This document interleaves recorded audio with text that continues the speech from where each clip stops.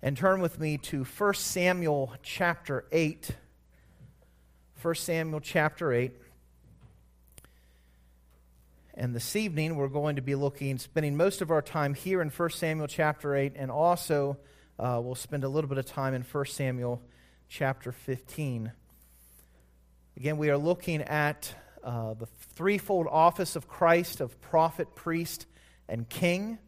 And we are spending time looking at the kingly office, and we have seen how that has been worked out in Adam's time. We've seen how it's worked out in Noah's time, in the patriarchs. And then as Israel becomes a nation, we've been seeing this work of God, that He is acting as, and Israel is acting as a theocracy, with God Himself, Yahweh Himself, as their king. But what we're going to look at this evening is a very sad moment in Israel's history as Israel rejects Yahweh as their king. So look with me, 1 Samuel chapter 8. We're going to go ahead and read the whole chapter, and then we'll come through and make some comments. 1 Samuel chapter 8, verse 1. When Samuel became old, he made his sons judges over Israel. The name of his firstborn son was Joel, and the name of his second Abijah. And they were judges in Beersheba. Yet his sons did not walk in his ways, but turned aside after gain. They took bribes and perverted justice. Then all the elders of Israel gathered together and came to Samuel at Ramah and said to him, "Behold, you are old, and your sons do not walk in your ways. Now appoint for us a king to judge us like all the nations." But the thing displeased Samuel when they said, "Give us a king to judge us." And Samuel prayed to the Lord, and the Lord said to Samuel, "Obey the voice of the people in all that they say to you, for they have not rejected you, but they have rejected me from being king over them. According to all the deeds that they have done from the day I brought them out of Egypt, even to this day, forsaking me and serving other gods, so they are also doing to you. Now then, obey their voice. Only you shall solemnly warn them and show them the ways of the king who shall reign over them." So Samuel told all the words of the Lord to the people who were asking for a king from him. He said, "These will be the ways of the king who will reign over you. He will take your sons and appoint them to his chariots and be his horsemen and to run before his chariots. And he will appoint for himself commanders of thousands and commanders of fifties, and some to plow his ground and to reap his harvest, and to make his implements of war and the equipment of his chariots. He will take your daughters to be perfumers and cooks and bakers. He will take the best of your fields and vineyards and olive orchards and give them to his servants. He will take the tenth of your grain and of your vineyards and give it to his officers and to his servants. He will take your male servants and female servants and the best of your young men and your donkeys and put them to his work. He will take the tenth of your flocks, and you shall be his slaves. And in that day you will cry out because of your king, whom you have chosen for yourselves. But the Lord will not answer you in that day." But the people refused to obey the voice of Samuel. And they said, "No, but there shall be a king over us, that we also may be like all the nations, and that our king may judge us and go out before us and fight our battles." And when Samuel had heard all the words of the people, he repeated them in the ears of the Lord. And the Lord said to Samuel, "Obey their voice and make them a king." Samuel then said to the men of Israel, "Go, every man to his city." Let's seek the Lord's face in prayer. Father, Lord, we pray that your word would be the sharp two-edged sword, that it would pierce deeply into the dividing of the soul and the joints and marrow. Father, that it would be a discerner of the thoughts and intents of our hearts. Father, may we not read of the history of Israel here and think of it as just a curiosity of what has happened in ages that have gone by, but Father, may we learn truth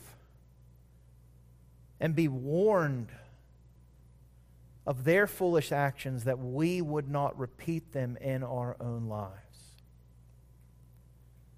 Father, take your word and apply it to our hearts and lives. May we leave here different than when we first came in. We pray this in Christ's name, pleading his blood. Amen. So, Israel here rejects Yahweh as their king. Now, just to quickly review some of the stuff that we looked at last week, we saw the commentary at the end of the book of Judges when Israel's society essentially crumbles and falls apart because of unthinkable wickedness that's done in Benjamin, and then a civil war that almost develops as a result of that. And so the commentary at the end of the book of Judges is that in those days there was no king in Israel. And as a result or an implication of that, everyone did what was right in his own eyes. Now again, we have this conception that the king that the author of Judges is likely referring to is a human king, but the point of what is being displayed in the book of Judges is not only have the people not had a human king, they have lived in such a way so that their king, Yahweh, has withdrawn himself from Israel. And we see this in Israel's state when we begin in 1 Samuel. It is a barren land. There was corruption in the priesthood. There was a famine for the word of the Lord. The barrenness of Israel is physically represented in the barrenness of Hannah. But God, what a wonderful phrase that we see in the Scriptures. God is still merciful and gracious, and He provides hope through the gift of a son to Hannah, who will be a true judge, a judge that judges Israel in righteousness and according to what God would have.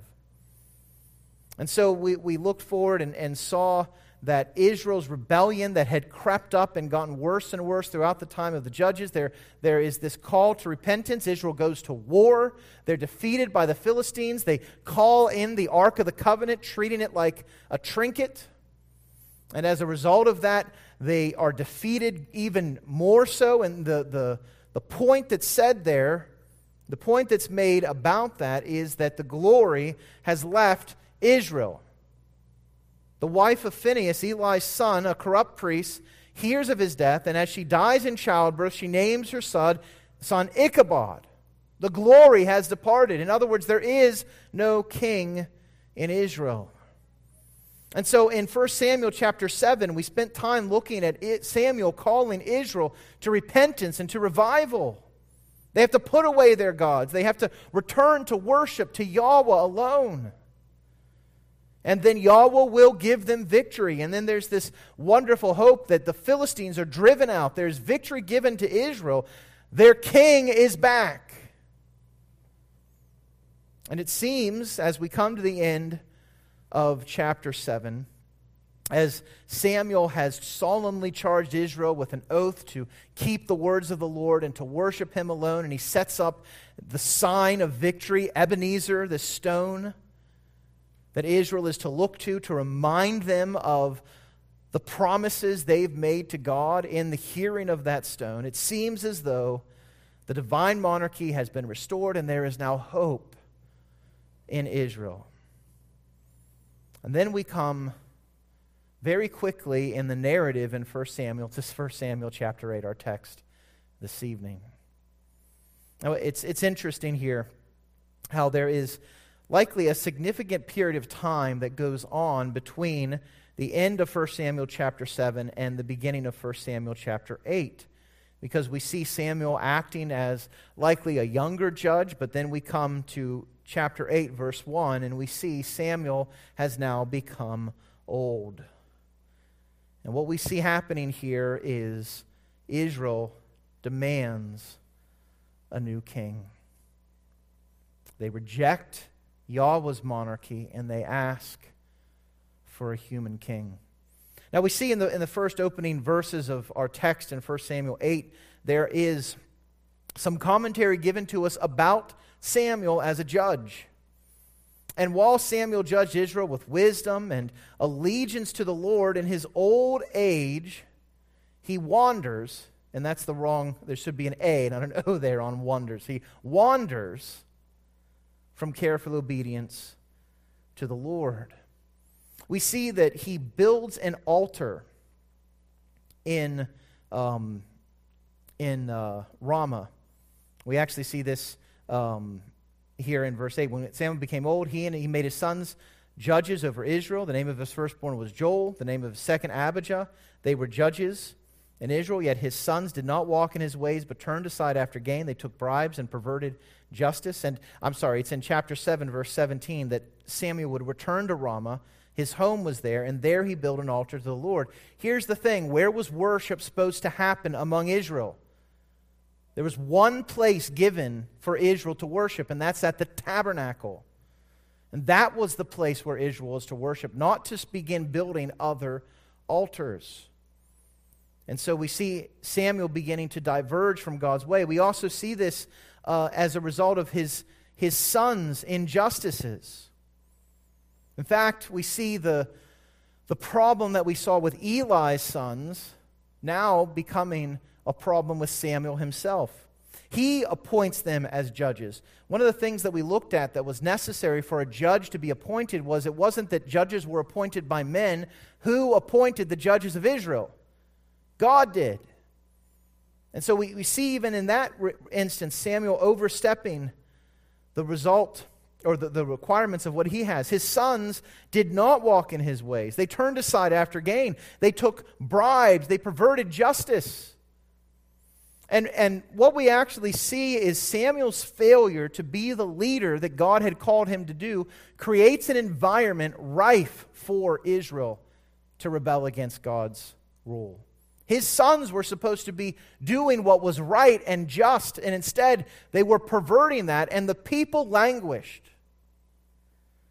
They grew sick and tired of Samuel's sons and their corrupt rule.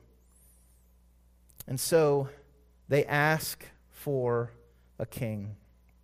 We see in verse 4, then all the elders of Israel gathered together, and they came to Samuel at Ramah, and they said to him, and then they begin with probably one of the most enduring words that you could tell everyone. Behold, you are old. Behold, you are old, and your sons do not walk in your ways.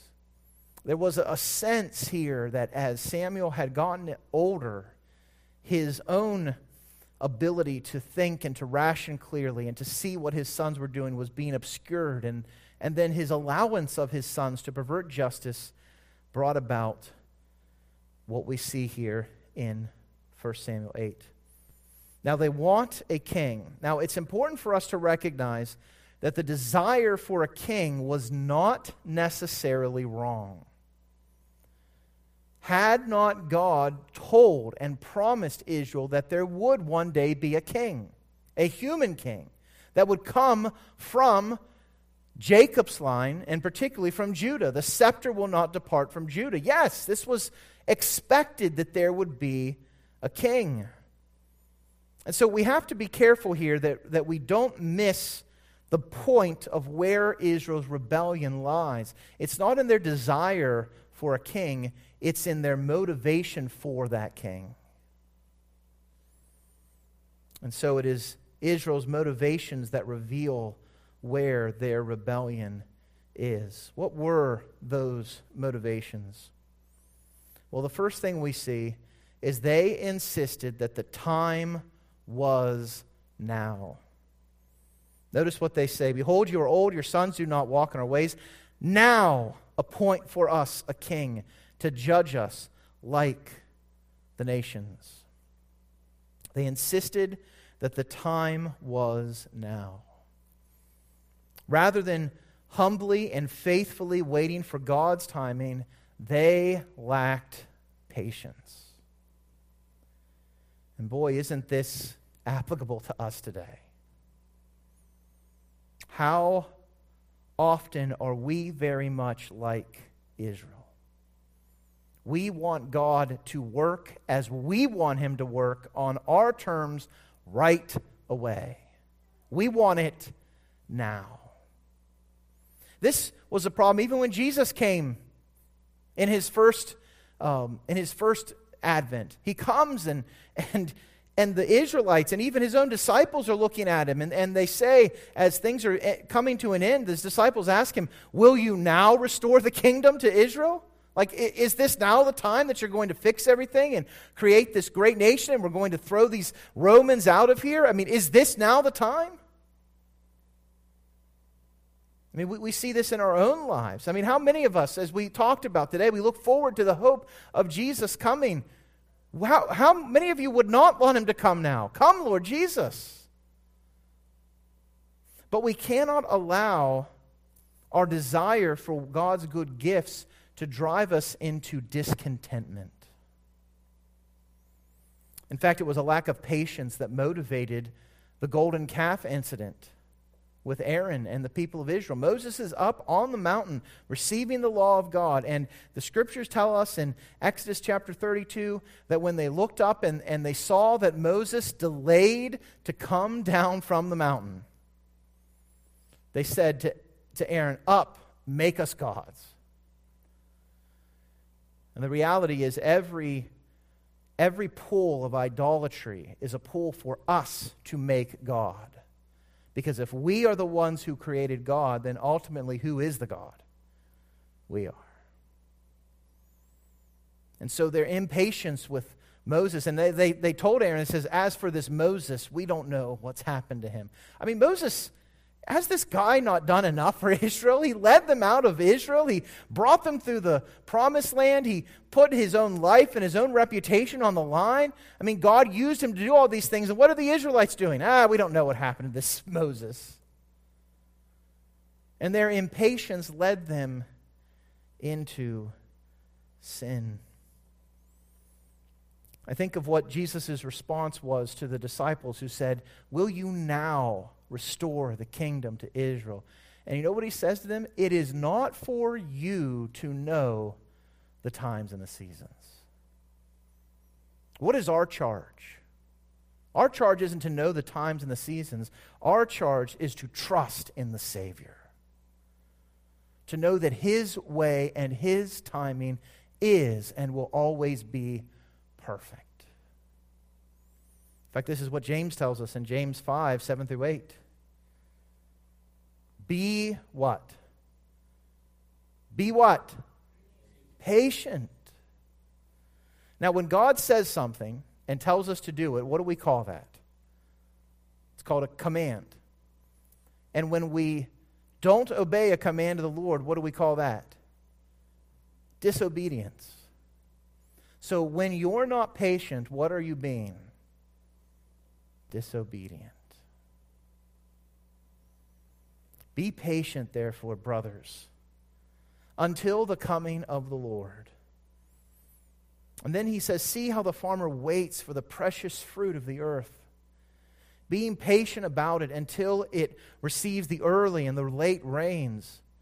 You also be patient. So not only does he tell us to be patient and gives us an illustration of what patience looks like, and that's like being a farmer who waits. You know, you don't plant your seed and then the next day come out and harvest the fruit.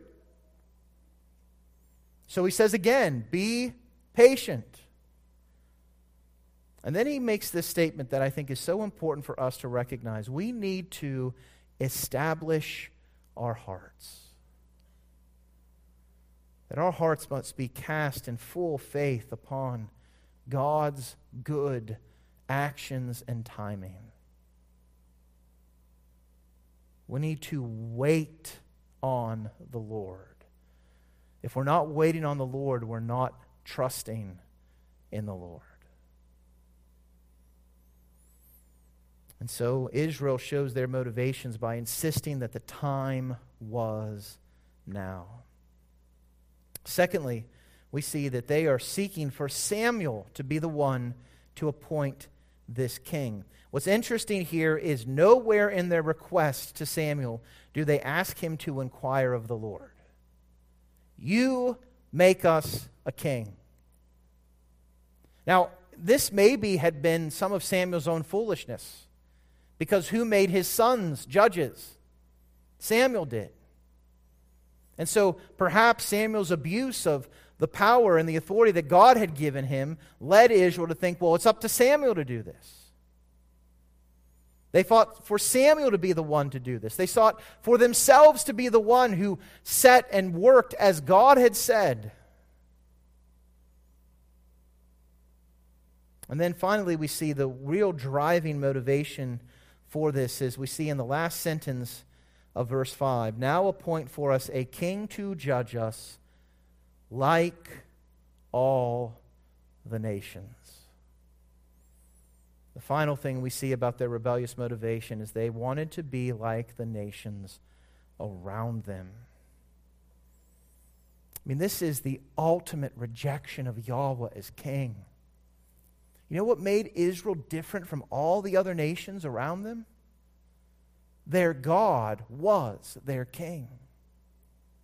It wasn't that their human God was declared, or their human king was declared to be a god, which was the practice of almost all the nations around them. Almost every nation around Israel saw the king as a god.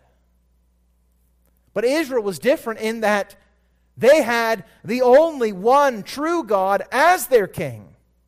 It made them completely different than the nations around them.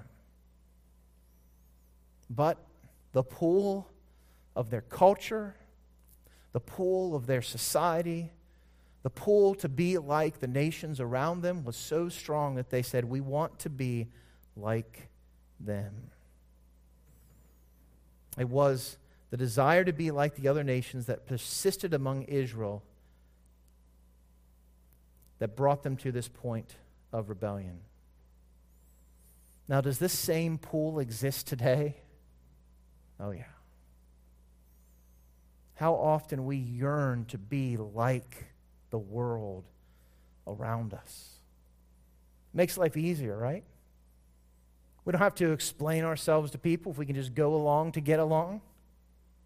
Makes us fit in, makes us feel like we're a part of something. It makes us feel more at home in this world. And the reality is, for God's people, we are not to be at home in this world. We are to be pilgrims. Look at what Paul tells the Corinthians in 2 Corinthians 6. And actually, the connections here with Israel are very interesting. What is it that makes us different than the world around us? We are the temple of God. As God said, I will make my dwelling among them and walk among them. I will be their God, and they shall be my people. Listen, you cannot have God, Yahweh, you cannot have Christ as your king and your God while you also seek to be like the nations that despise his name. And so God says, therefore, because God is going to be among us and walk in us, we are to go out from their midst and we are to be separate from them, says the Lord. We're not to touch the unclean thing. And then when we do this, I will welcome you and I will be a father to you and you shall be my sons and daughters to me, says the Lord Almighty. I mean, think about the promises here. We're told and commanded to come out and to not be a part of this world because we have the Lord Almighty, the one who has all power, behind us. I think we need to really focus on that reality when the pressure comes to be like the world. Because we can justify it. Well, I need to go out and be involved in this sinful activity because I know that my boss and my coworkers are going to be there and it's good for my career. And we wonder about how it's going to affect our jobs. I mean, we need money, right? We need these things. Is your God not strong enough to provide for you even if you lose your job? That's going to become a reality that's going to confront us as believers more and more in the world in which we live. You stand for truth. You believe that God's word calls certain activities sin. You can't work here and believe that. And so the pull, the pressure will be to be like them. But God Almighty says, come out. Be separate. And so the response from us as God's people then is, since we have these promises, the promises of God's all-powerful presence, what do we need to do? Cleanse ourselves from every defilement of body and spirit, bringing holiness to completion in the fear of God. Israel rejected all of that. Israel came and said, we want to be like the nations around us. And so Samuel warns them. He goes to God. It displeases him. And so Samuel prayed to the Lord. And in verse 7, the Lord said to Samuel, obey the voice of the people in all that they say to you. They've not rejected you, they've rejected me from being king over them. According to all the deeds that they have done from the day I brought them out of Egypt, even to this day, forsaking me and serving other gods. God is like, this is what Israel's been doing from the moment I saved them. I brought them out of Egypt, led them with a pillar of fire and a pillar of cloud, split the Red Sea, fed them food from heaven. And from the moment they came out of Egypt until now, guess what they've been doing? Rejecting me. And so, Samuel, they've not rejected you, they've rejected me. So obey their voice, he says in verse 9. Only you shall solemnly warn them and show them the ways of the king who shall reign over them. And so Samuel comes, and we see in verses 10 through 18 this stern warning that Samuel gives to Israel about what their king will do. He says that their sons will be conscripted into armies and made to do battle. There'll be no choice for Israel's sons. They will be forced by the king to be led by that king into battle against these foreign nations, and their sons will die by the hand of the swords of heathen nations because of the leadership of these human kings. I mean, this is Mother's Day. We think about the love and the compassion that mothers have for their children. And Samuel warns them, saying, those children that you care for and love so much, they're going to be taken from you. They're going to die because of your decision here. Israel's lands will be confiscated and used for the cause of war. He's going to take their lands and use them to reap harvest, to make his implements of war and the equipment of his chariots, he says. Could you imagine being a farmer in Israel who spent your entire life developing a vineyard, and that vineyard is now becoming productive, and you're now able to provide better for your family, and things are finally looking up, and the king comes in and says, you know what, this flat piece of land that you have here, it's going to be great for us making the gears of war, so it's mine now. It's taken from them. The daughters will be forced to labor for the king and his armies. They'll be sent, some of them, to the front lines to serve as bakers and cooks. Not only that, what's interesting to me is the cooks and the bakers are mentioned last. The first thing he mentions that the daughters will be used to be perfumers. The implication here is that the king is going to be opulent in what he takes from the people so that the people will suffer and the king will live in luxury, forcing the daughters to create very fine fragrances for this lavish king. Israel's wealth will be taxed. Speaks of how he'll take the best of your fields and vineyards and olive orchards, and he'll give them to his servants. And the idea there is not that the servants are the ones who get to reap the benefits from that, but they will serve and take those lands so that it serves the riches of the king. Verse 15, he's going to take 1/10 of their grain and of your vineyards, and give it to his officers and to his servants.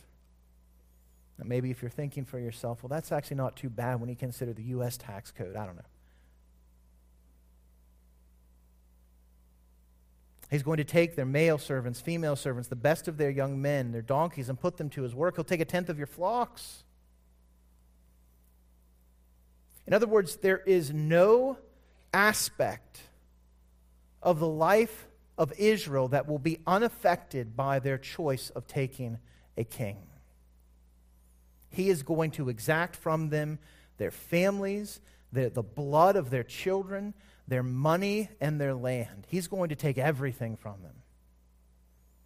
So much so that, as he says at the end of verse 17, you shall be his what? Slaves. The whole nation is now going to be under the hand of a human master as their king who brings them into slavery. Now, verse 18 is even more striking. In the day when Israel looks around and they see that their families have been broken by war, that their lands have been taken, their money taxed, their daughters forced into labor. In that day, they're going to cry out because of their king. The king whom, and this is so important, you have chosen for yourselves. And what does Samuel say God will do in that day? Look at the end of verse 18. The Lord will not answer you in that day.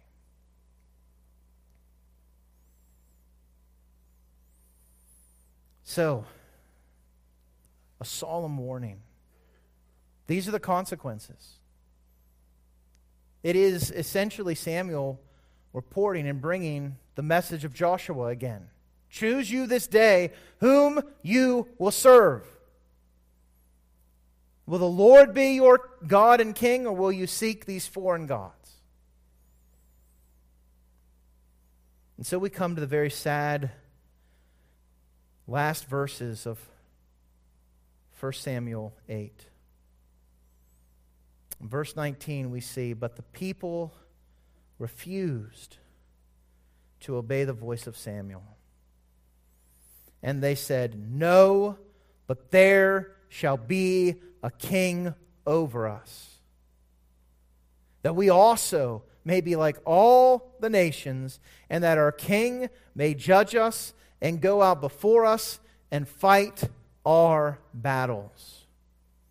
Israel rejects Samuel's warnings, refuses to obey, and proclaims their desire to live independent of Yahweh's reign. They specifically reject the very things that Yahweh does as king and asks for a human king to do those things. Notice what they say. They say, first of all, they're rejecting Yahweh's authority. They say, there shall be a king over us, This king is the one who will be the ultimate authority for Israel. They're rejecting God's authority. This king will be over us.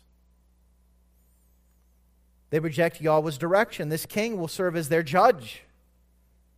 He may judge us.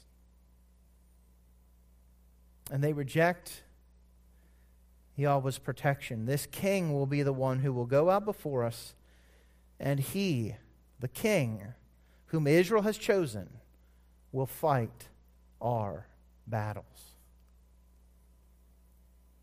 You know what's amazing is we look in the book of Joshua, when Israel is victorious, there is almost always a comment at the end of the battle or before the battle that gives confidence, that says, Yahweh fights for us.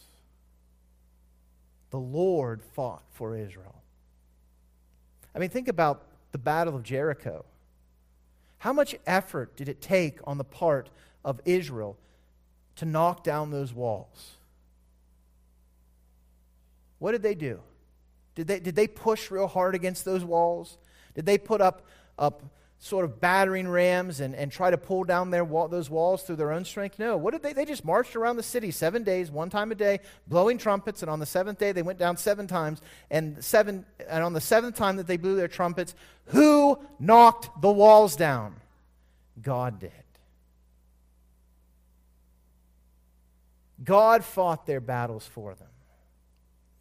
Now, what are they saying? We want a king so that he would go out before us and fight our battles. And so what does God do? Does he come to them and scold them and show a great display of his power and might and judge them and seek to force them into a changed way? No. God grants their rebellious request.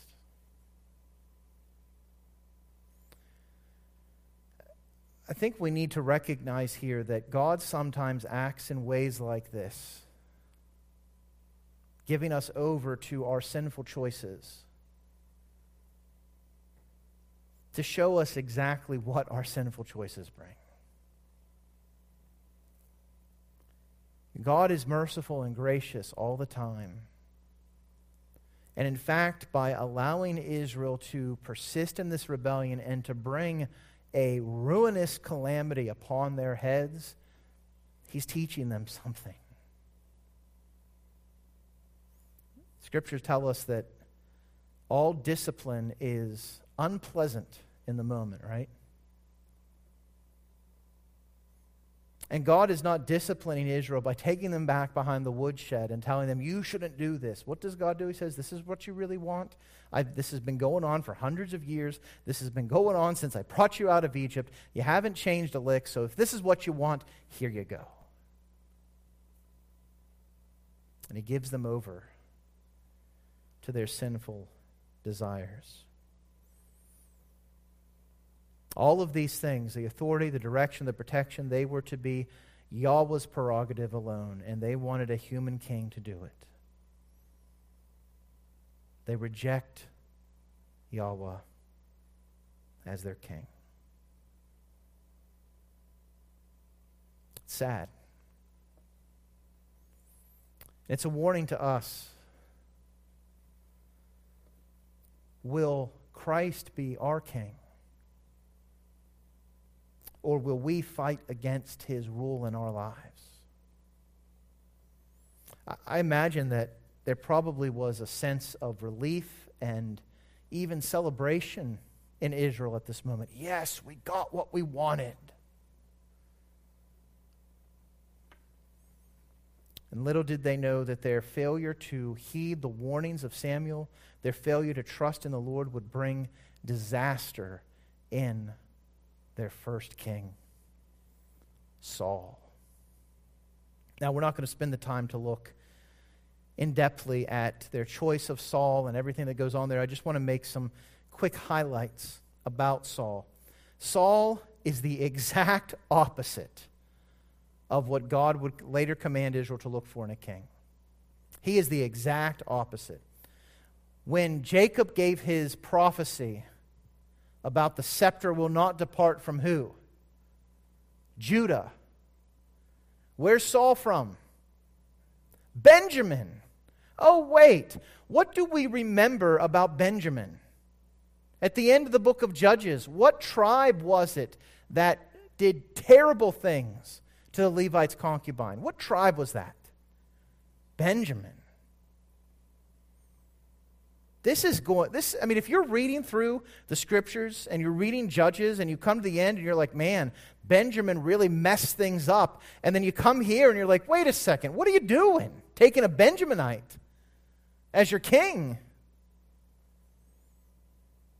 He ends up reigning from the town of Gibeah. That town was the town that did what they did to that Levite's concubine. What is going on here? We also know that Saul is strong, handsome, and taller than any of his people. In fact, what this may be showing is that Israel and Saul himself would put their confidence not in God's power, but in Saul's abilities. He's a very strong man. In fact, there might even be it speaks of how he was taller than all of Israel. There might even be a little bit of shade being thrown here, because what was one of the remarks about the Canaanites that was given to Israel, saying, we can't go in and take this land because there are what in the land? Giants. Israel wanted a king like the nations around them.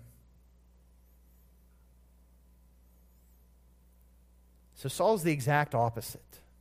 He is the quintessential sterling example of what men would look for.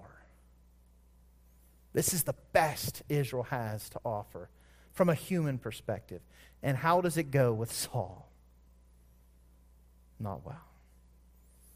Saul is not submissive to the Lord, but follows his own wisdom and brash ways.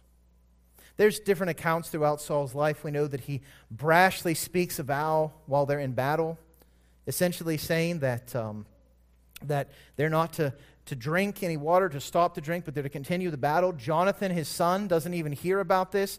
He stoops down, takes a little bit of rest, takes some drink of the water, and the soldiers are like, your life is forfeit. Don't you know that the king had decreed this?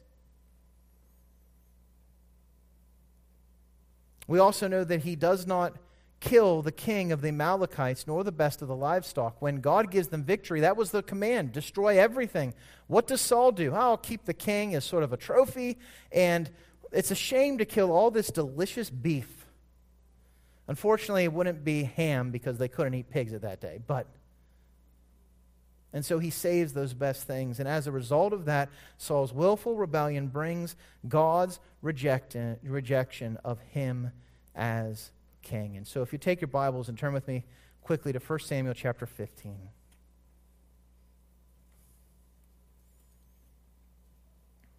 1 Samuel 15, verses 22 through 23.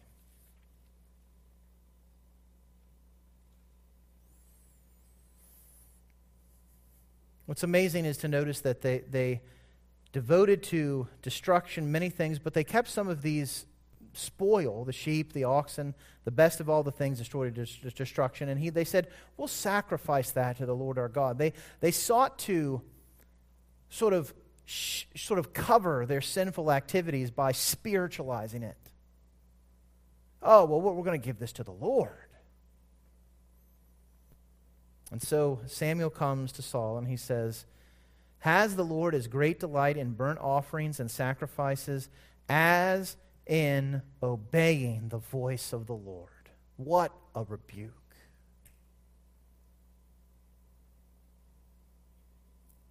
Listen, you can come here every single Sunday. You can give in the offering plate to the Lord. You can sing out. You can be in the choir. You can be an usher. You can be a deacon. You can be a pastor.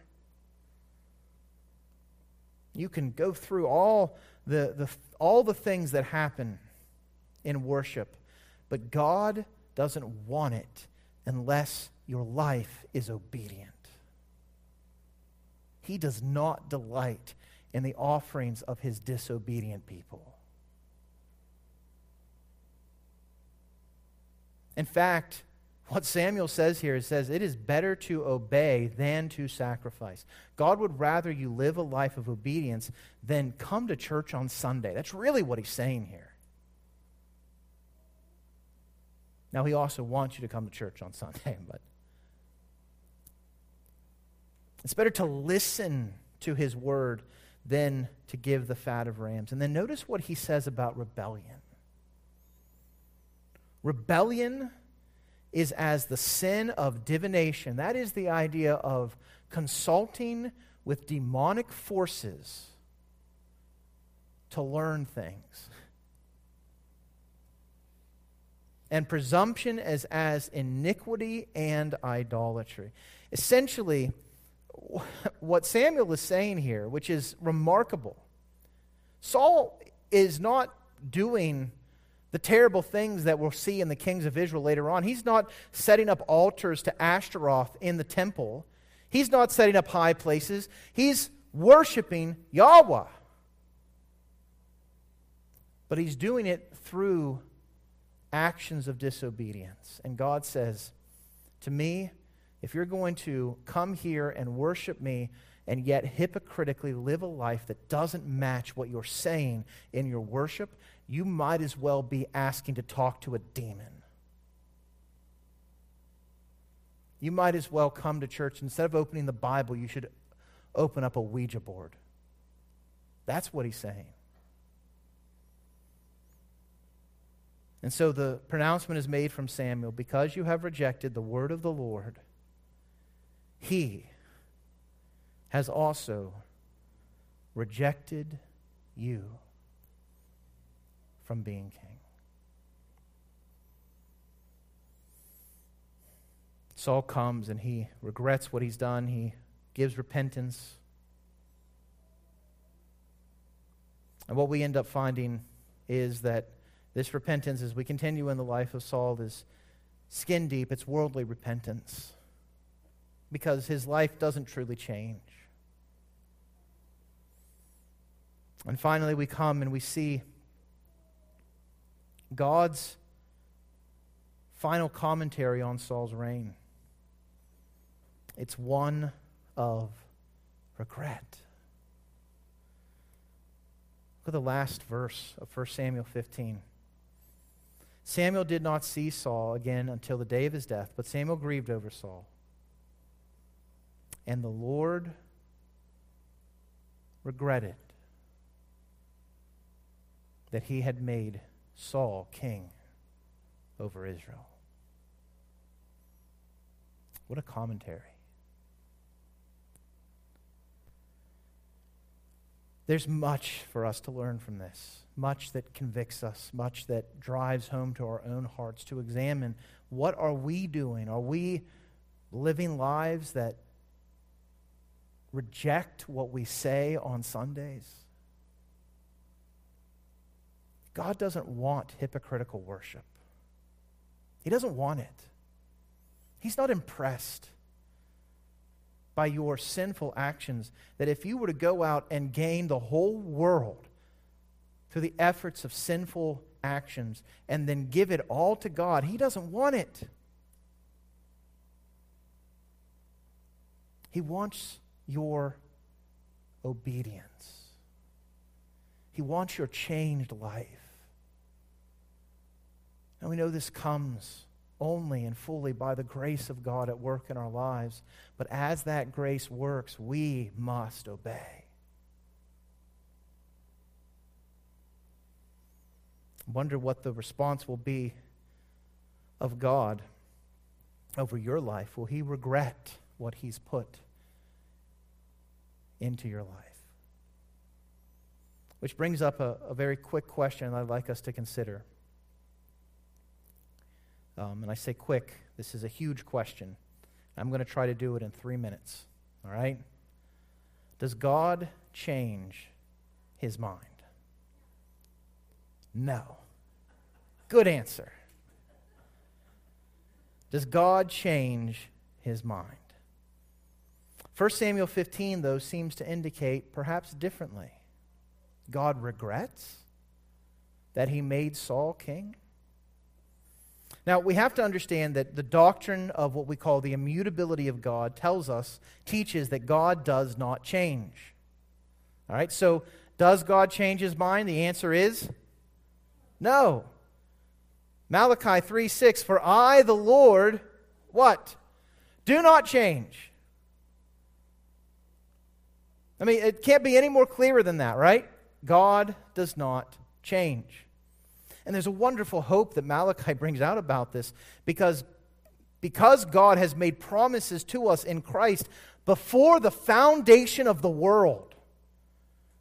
That unchanging declaration that we are his, that he has chosen us, that unchanging hope that's found in Christ, because he does not change, therefore we, the children of Jacob, are not what? Consumed. Praise the Lord, he doesn't change.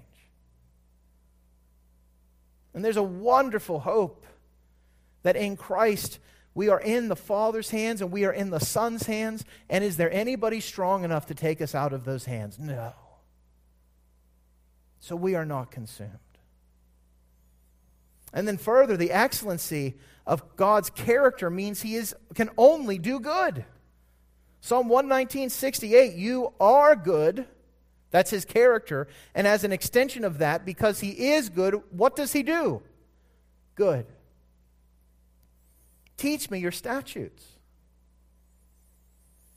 So we know that the Bible teaches God does not change, and we know that because God is good, everything he does is good. So then how in the world is God saying, in two times actually, that he regrets doing something? We see this in verse 10 of 1 Samuel 15. The word of the Lord, verse 11, the word of the Lord came to Samuel, I regret that I have made Saul king. And then, of course, in verse 35, we see him saying he regretted that he made Saul king over Israel. So which is it? Do we have a contradiction in the Bible? What are we to do here? And it's important for us to look particularly in verse 28 and 29 because this provides some clarity for us. The first thing I think that's important to keep in mind is the writers of Scripture are not idiots. Now, why do I say that? Because some people are going to argue as they look at this, they're like, well, they're saying one thing, and then in the next moment they're saying the exact opposite of what they're saying. When you see that in a passage, there's something going on there that we need to be very careful about because these guys were brilliant, and they're not going to say nonsensical things. So look at verse 28 and 29. Samuel said to him, because Samuel is going away, and Saul grabs a hold of Samuel's, the skirt of his robe, and he tears it off. And Samuel looks and says, the Lord has torn the kingdom of Israel from you this day and has given it to a neighbor of yours who is better than you. And then he says, and also the glory of Israel will not lie or have regret. Well, wait a second. Didn't it just say in verse 10 that God regretted that he made Saul king over Israel? He will not have regret, for he is not a man that he should have regret. And then we come to verse 35, and the Lord regretted that he had made Saul king over Israel. So what is going on here? Well, the key here is to understand the divine nature of God as different from our nature. His regret is not like ours. You say, that seems like an overly simplistic answer, and yet it's the very thing that Samuel points to. Notice what he says again in verse 29. The glory of Israel will not lie or have regret, because he is not a what? He is not a man, that he should have regret. So how do I look at this passage? How do we reconcile these seemingly, in one chapter, within phrases of each other, seemingly contradictory statements. And the answer is that when God regrets, he does not regret in the way that we regret. What? Yes. And I say that purposely because there's a tension here that shows us something about who God is. He is not like us. We want to try to pull him down to our level, and we want to try to put him in a box and say, this is what God is like. But he's not like us. He's not a man that he should have regret. And so, does God change? The answer is no. Does God have regret? Not like we do. Well, then what is God's regret like? I don't know. That's where we understand the mysteries of a God that we cannot fully and completely comprehend. If you have a God that you can comprehend, you've made that God. And so does God change his mind? No. He does not regret as man regrets. Does that answer your question to this? No. Doesn't answer all my questions, but that's okay. And when we get to heaven, we're not even going to care anymore, because we'll be in the presence of the King. Let's pray. Father, we thank you for your word and the truth we find in it. May we be encouraged, Lord, to bring genuine sacrifice, genuine praise from our hearts. And Lord, thank you that you are the God who is, not the God of our imaginations. Thank you that you are not like us. Thank you, Father, for the wondrous hope we have in Christ our Savior. Lord, may he be King of our lives. May we not seek to be led by our own desires, to be impatient, to be like the world around us. Father, may we truly shine like lights in the universe. May we reflect the glory of what we saw this morning, that the morning star has risen in our hearts in Christ. Thank you for your word. We pray these things in Christ's name, pleading his blood. Amen. Just a quick note, especially if you're watching online, there's not going to be a Sunday evening service next week or the week after. Reed and I are going to be out of town. There will be youth group next week, but there won't be a Sunday evening service. And then the week after that, we're going to have our picnic, our church picnic, and there'll be no evening service after that as well. So next 2 nights, no Sunday evening service. Or next 2 Sunday nights, no evening service. But thanks so much for joining us here in person. Thanks for joining us online. Have a great week.